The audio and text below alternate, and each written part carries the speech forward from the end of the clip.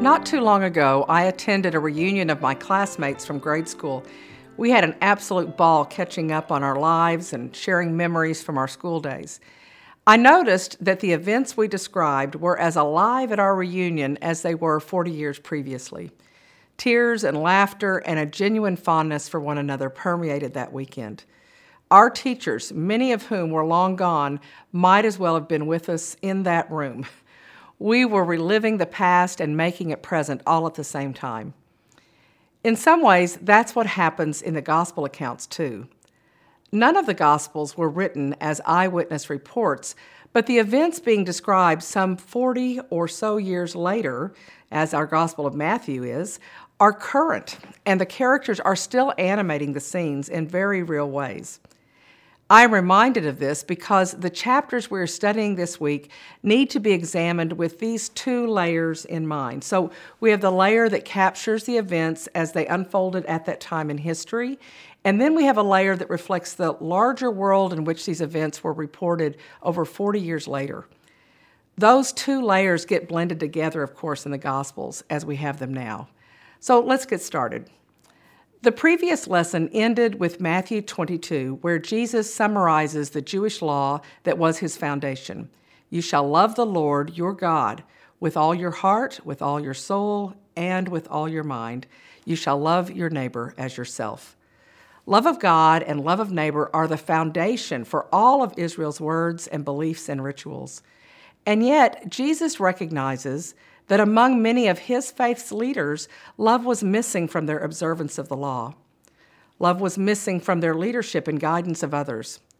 Love was missing from their vision of God's work in the world. The chapters that are the focus of this lesson plunge us into the very heart of Jesus' criticism of the leaders of his own faith tradition. But these chapters also place us in the tension that existed in the Christian community a generation after the death and resurrection of Jesus. Tensions between Christians and Jews, tensions within Christian communities, and even tensions within Christians themselves as they await the coming of Christ. The 23rd chapter of Matthew focuses attention on the leaders of Judaism and, by extension, the leaders of the early Christian communities as well. It offers both criticism and direction in words that are harsh and vivid. The chapter begins with Jesus speaking to the crowds and to his disciples. He first speaks in third person. He uses the words they and them, illustrating that the scribes and Pharisees do not practice what they preach. And then in verse 8, Jesus switches to second person, saying, as for you, adding a layer of warning also to Christian leaders listening to Jesus. And the issue is hypocrisy. The term hypocrisy is rooted in the Greek term hypokrisis, which refers to playing a part on a stage. The words of Jesus indicate that he sees many of the scribes and Pharisees as actors in some kind of a stage production. They know the right things to say and even overstate their position with outward shows of piety, but they are, after all, merely acting. They not only fail to practice what they preach, it's possible that they don't even believe what they're preaching. Seeking status has little to do with the core of the law, which is love. Along those lines, Jesus is reported to have said, do not be called rabbi. You have but one teacher, and you are all brothers. Call no one on earth your father. You have but one Father in heaven. Do not be called master.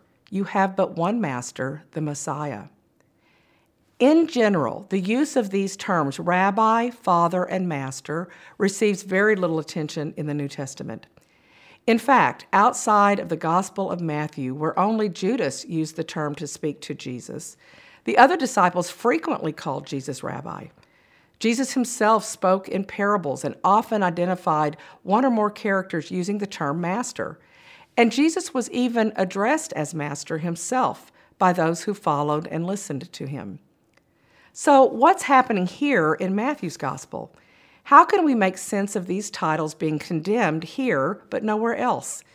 This could be evidence that Matthew's own listening audience is experiencing this problem in their leadership a generation later. Had these titles become divisive in Matthew's community, breaking down the mutual respect that was to characterize the church? Simplistically, I've heard people say that we should not be using the term father when addressing our ordained ministers, but that really misses the point. As with all that Matthew refers to in this section, the use of titles becomes problematic when it does not reflect an internal dignity or the proper use of authority. In our own time, if titles such as these are used to elevate ordained persons over others, then the minister who assumes that title must work hard to break down any perceived barriers between those who are ordained and those who are not. And those who are not ordained must ask themselves whether their respect for the ordained comes from their title or from their mission to serve others. Throughout Matthew's gospel, Jesus paints a picture of the kingdom of God where greatness is measured by totally different standards than the world offers.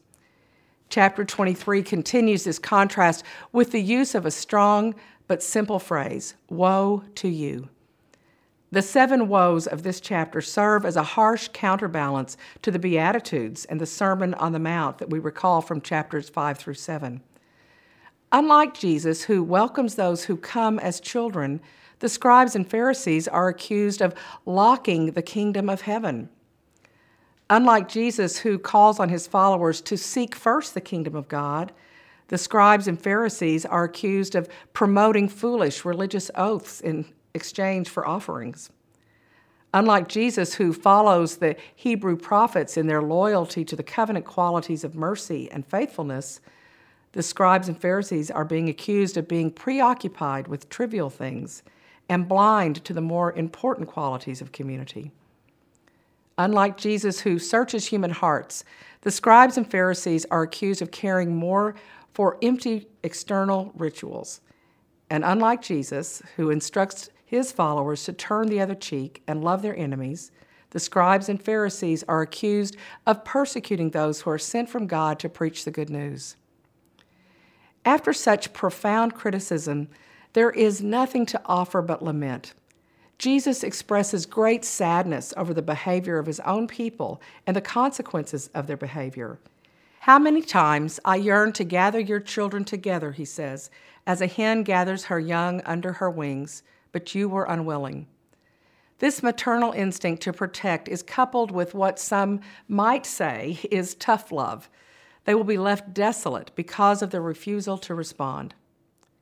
I'm embarrassed to say that throughout Christian history, much of the critical and judgmental tone of Matthew 23 has been used to justify anti-Semitism. That not only does great harm to Judaism and the relationship between Jews and Christians, but it does a great disservice to the biblical text itself. Within the Catholic tradition, we are encouraged to read the text, giving attention to how it would have been understood at the time it was first heard. We are encouraged to uncover the historical situation being addressed and to acknowledge the influence of the writer and his cultural biases within the text. This gospel was composed after the catastrophic events of the destruction of Jerusalem and its temple in the year 70. There is ample evidence that the survival of Judaism in this period was largely left to the Pharisees, who in many cases may have been overly stringent in their application of the law and their shows of piety. Naturally, since the first Christians were originally a sect of Judaism, their separation from Judaism over a period of a few decades probably felt like salt on a very deep wound. Jewish and Christian leaders existed in a state of tension that is reflected quite clearly in Matthew 23. It is also fair to say that within the history of any religion, there would be records of strong and critical language used between groups with different strongly held beliefs. And on a personal level, an examination of conscience would reveal that each of us at one time or another may have been simply going through the motions like actors on a stage. Or we may talk beautifully about our faith, but fail to walk the talk when times are difficult. Difficult times occupy the remainder of our lesson as we look at Matthew chapters 24 and 25. But that does not mean that these are times without grace. These chapters make up the final discourse of Matthew's gospel, a discourse that is described as apocalyptic or eschatological. As with any apocalypse, meaning revelation, its purpose is to give hope to believers who find themselves in stressful and anxious times. And as is the case in other apocalyptic writings, such as the books of Daniel or Revelation, the images and language are largely concerned with divine judgment. This final discourse begins with the disciples taking note of the temple, one of the most majestic buildings of Jerusalem at the time of Jesus. Jesus grabs the attention of his listeners when he proclaims, "There will not be left here a stone upon another stone that will not be thrown down." But Jesus was not the first to predict such destruction. About 700 years earlier, the prophet Micah sounded much the same notes, announcing the destruction of Solomon's temple as a sign of God's judgment on the chosen people. Having neglected the covenant qualities of faithful love and justice, and having ignored true worship, they were being challenged by Micah to trust in God rather than the temple. Another prophet, 100 years later, warned that the temple and the city of Jerusalem would be destroyed unless God's people repented. Both Jeremiah and Micah gained no popularity with their words, but they were faithful to God. Sadly, the temple of their time was destroyed by the invading armies of Babylon. After the Babylonian exile, the temple was rebuilt in less splendor and then, centuries later, renovated by King Herod the Great. Reconstruction began around the year 19, but was not completed until about 63, only to finally be destroyed by Roman armies in the year 70. So by the time the gospel was written, the temple would have been reduced to rubble. Today, all that remains is the one retaining wall for the foundation of the Temple Mount. Even the ruined wall is impressive for its size, giving modern visitors to Jerusalem some sense of the grandeur of the temple at the time of Jesus. The words of warning from Jesus come in response to two questions found in chapter 24, verse 3. The first question is a historical one. When will this happen? Well, if this refers to when the temple will be destroyed, Jesus simply does not answer because the day and the hour are not important. What is more important comes in response to the second question. What sign will there be of your coming? The Greek technical term for this coming of Christ is parousia, literally referring to presence or coming.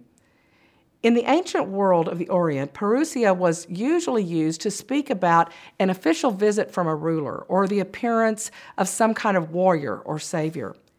According to scholar John Meyer, the early Christians adopted the term and used it to denote Christ's coming to judge the world. This term is used only by Matthew among the gospel writers, but also appears in the letters of the New Testament. The first thing Jesus does is tell his followers that all the turmoil, all the false messiahs, all the rumors of war and the events of war, even the natural disasters, all of these are labor pains.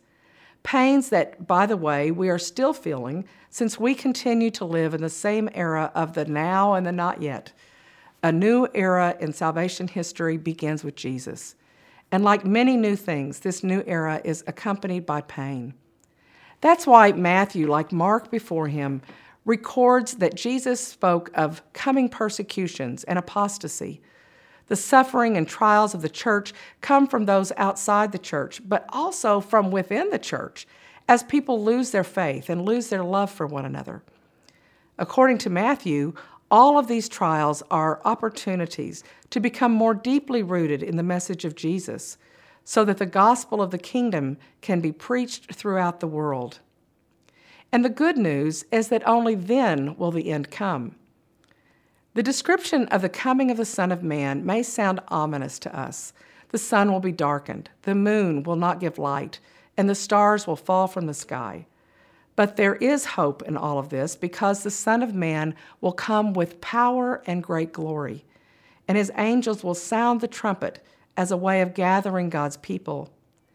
This is not a trumpet blast of judgment, but of gathering and redemption. 3 short parables in chapter 24, verses 36 to 44, call God's people to be alert and watchful. the proper stature for those who await Jesus' coming again. The people at the time of the great flood, workers in the field and in the home, even homeowners, all are caught off guard. Only those who are alert and watchful are ready to see the Son of Man. The rest suffer the isolation and anxiety that comes from being left behind. There are also 3 longer parables, and these deal with the apparent delay in the coming of Christ. In the first parable found in chapter 24, verses 45 to 51, the faithful servant is the one who distributes food at the proper time and is busy doing what his master wants of him. The wicked servant becomes distracted, knowing that the master is delayed. He becomes involved in inappropriate behavior and will suffer the consequences. The value of the servants cannot depend on being caught in good works by accident, but on being faithful to the mission, so much so that they are dependable. In the second of the longer parables found in chapter 25 at the start, there are 10 virgins who are to carry lamps, escorting the groom as some part of a marriage celebration. Again, there is a delay, and the women fall asleep. When the groom does finally arrive, only those who came prepared with oil for their lamps will be able to enter into the celebration or enter into the kingdom. The 5 who were unprepared return later only to be refused entry. It's not enough then for the followers of Jesus to be enthusiastic about his coming. Calling out, "Lord, Lord," will not guarantee entry. Being prepared is essential. The third parable, also in chapter 25, presents a situation of an absentee landowner who entrusts 3 of his servants with varying amounts of his earthly wealth. They are given talents. A talent may have equaled as much as 6,000 denarii, the equivalent of many years' labor. 2 of the servants invest wisely, and when the master returns after a long time, they are praised and given additional responsibility. The 3rd servant, the one given just 1 talent, seemed to know his master had high expectation, and he feared failure. He seems to have had the goal of security rather than responsibility or service. Rather than risking everything or anything, he buries the talent and is later stripped of the little he had been given. As Ronald Withriff points out, fearfulness was not just the servant's disposition. It is one of the great obstacles to authentic faith. In all of these parables, there is an implied separation of the good and the bad, the implied judgment that some are worthy and some are not. The final scene in this week's lesson comes at the end of chapter 25, offering a clear image of the final judgment. The sheep and the goats are separated according to how they have embraced the traditional works of mercy. Over the years, most of us have understood this parable as a universal call to care for the poor and the outcast, to recognize in them the opportunity to meet Christ and to serve him. In contrast to those leaders who are criticized for outward displays of piety, the Christian is called to inner conversion and outward manifestation of God's love to others.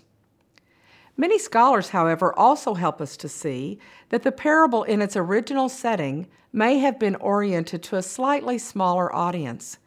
In Matthew's Gospel, language about the least ones usually refers to the disciples of Jesus. If this is the case, then the parable about final judgment is addressed to the Gentiles who have not yet embraced the good news and are having to care for the least of my brothers, those who preach the message of Jesus and suffer all kinds of indignities in the process. In either case, faithfulness is made manifest in active service to others, and through them in active service of Jesus himself, who is fully identified with the poor and the outcast. Let's pray this day that we become more and more conscious of deepening our inner life, of making decisions that reflect our awareness of Christ alive in our midst and still on the way in fullness.